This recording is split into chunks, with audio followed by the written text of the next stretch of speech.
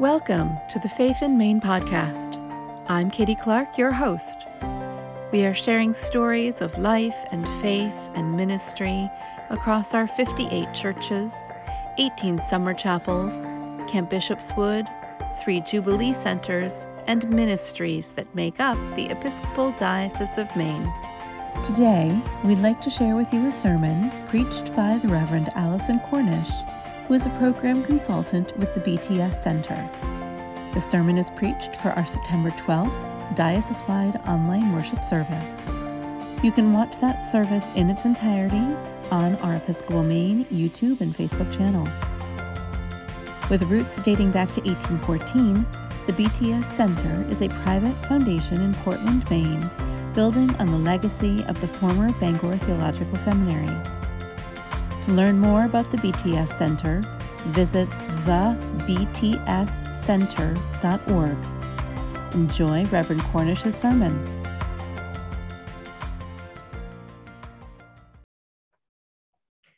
It seems wherever I look lately, war has been declared on trees. That's not how it's presented or even understood by most. No, not at all. But that's how I'm seeing it and hearing it and deeply feeling it. One day this past spring, as my husband and I walked into town, he said, "You know what I read in the morning paper? All the street trees downtown are slated to be cut down." I was sure he must have read something wrong. Why ever would anyone do that? I mean, our downtown is only 3 blocks long, yet the trees are so much a part of the village. He must have read that wrong, I thought. But as we walked into the business district, the first tree we came to had a notice tied to it. This tree is slated for removal as part of the Bridge Street improvements. And on the notice were pictures of 6 different types of trees, candidates for replacements to be planted next year. We were invited to vote for our preferred species, but none of the above, keep the trees, wasn't an option listed. I counted 14 trees all through the downtown area had notices tied to them. I couldn't believe it. I felt as if I had been sucker punched in the stomach, the wind literally gone from me. The notices listed the project improvements, new water mains, accessible sidewalks. The loss of the trees, it seemed, was simply collateral damage. And it wasn't just our little downtown. Reading the paper in the following weeks, I read of trees cut down instead of being trimmed back because they grew too close to power lines.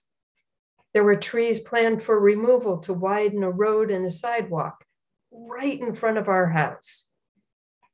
A neighbor clear-cut her backyard, and chainsaws and chippers droned in the background for more than 2 weeks. Now, standing in the middle of our village, I can turn and look at 360 degrees of surrounding hills, all of them densely covered in trees. I don't live in a desert. I live in a verdant place filled with bountiful greenery. So it's fair to ask, why is the loss of these trees so devastating? Well, trees in small towns and in cities too bring much needed cooling shade and transpiration, especially where concrete and masonry soak up and radiate heat on these ever hotter summer days. Like trees everywhere, they too absorb carbon dioxide and release oxygen, the literal expression of the truism we are breathed into life by the trees. Trees provide habitat and food for local and migrating birds. And even those 14 doomed trees play a role in mitigating climate change by sequestering carbon. But in their particularity, street trees play a significant role in defining place, When I return to town from being away, I see the trees and the brick and stone buildings, and also details like granite curbs and street benches and store signs and planters full of flowers. This, it all says, is where I live. This is my community. This is home. And the trees are an integral part of the place that I call home. Welcoming shade in the summer, vivid colors in the fall, stark patterns of bare branches in the winter, dripping rain from new leaves in the spring. Harbingers and signatures of the seasons and years and weather. This town simply is not the same town without them. In her book, Precious Life, Judith Butler writes about mourning loss. When we lose some of the ties by which we are constituted, we do not know who we are or what to do. When the trees to which I am tied are lost, I am not sure who I am or what to do. This is the feeling philosopher Glenn Albrecht has named solastalgia, or the homesickness you have when you are still at home, when your home environment is changing in ways you find distressing. From the Latin solatium, or comfort, and the Greek algia, or pain, solastalgia speaks particularly to the powerlessness we feel over unfolding and negative environmental changes. And the closer the relationship we have to that which is threatened or lost, the more likely we are to experience solastalgia. The loss of these trees is a loss of comfort, of place, of home, and my place in it all. Now, I realize these trees are not the Brazilian rainforest. Their demise is not the same as losing 200,000 acres every single day of those precious lungs of the planet. And yet, these are the trees I and my neighbors and children and grandchildren see every day. If our local communities are the nurseries where we learn the values and the lessons and experience the feelings that form us and our life's work and journey, and if we treat the living things in our own backyard cavalierly and with callousness, how do we have a hope of stretching our commitment and compassion across the planet to care for the places and people we have not yet known? Yet just that is essential in order for the thriving of strangers and of us as well. Because yes, our interdependence stretches that far and wide. Both my local trees and those of the rainforest, though, share this. They stand in the way of human aspirations. We can make choices about how best to accommodate those, but the trees have no choice. They are at the mercy of others who make decisions about their fate. We have chosen how to be in relation to the trees and also the rivers, what care we extend to the animals and birds in the air and the water they live in and by. We are the arbiters, the ones making decisions on their behalf.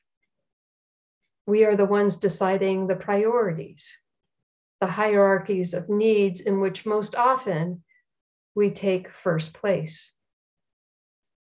In Jeremiah's words, we have stubbornly followed our own hearts, failing to understand the ways of God, steadfast love, justice, and righteousness in the earth.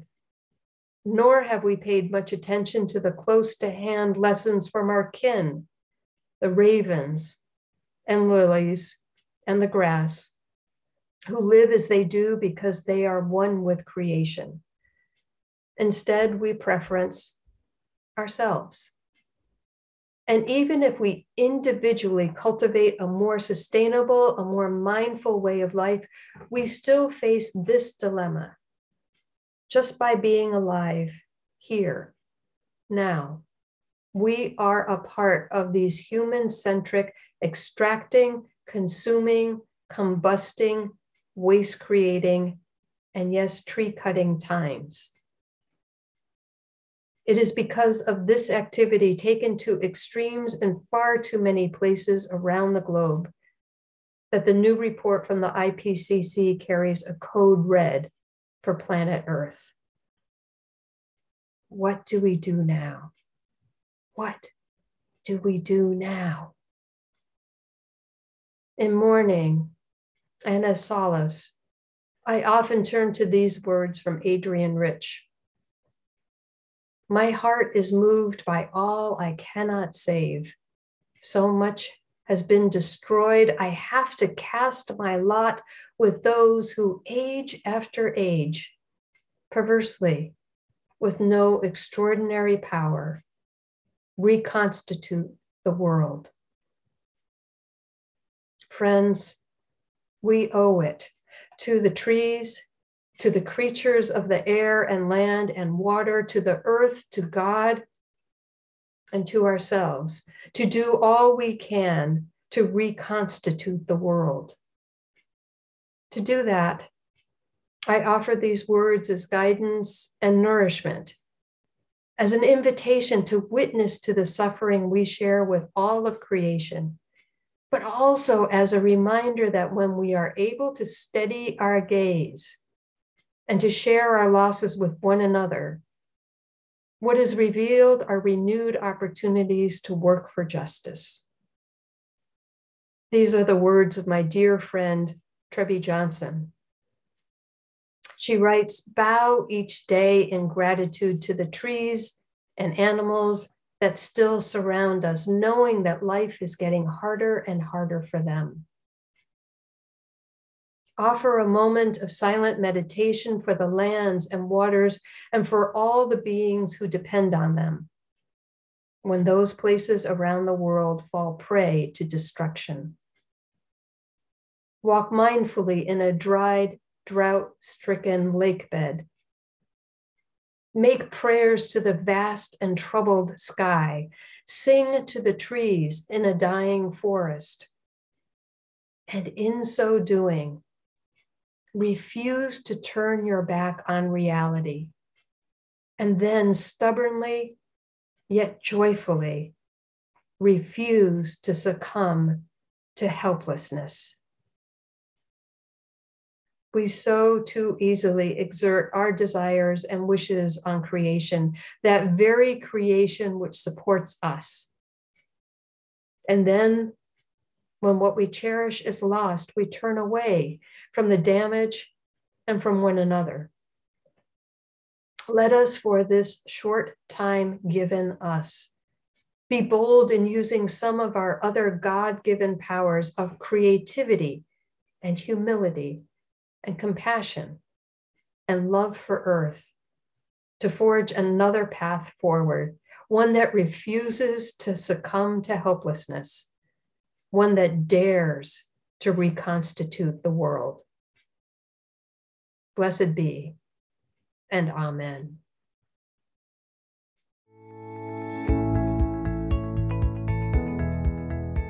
Thank you for listening to the Faith in Maine podcast, brought to you by the Episcopal Diocese of Maine. If you like this podcast, please leave a review and rating on iTunes, Apple Podcasts. That helps us spread God's word even further. Thank you.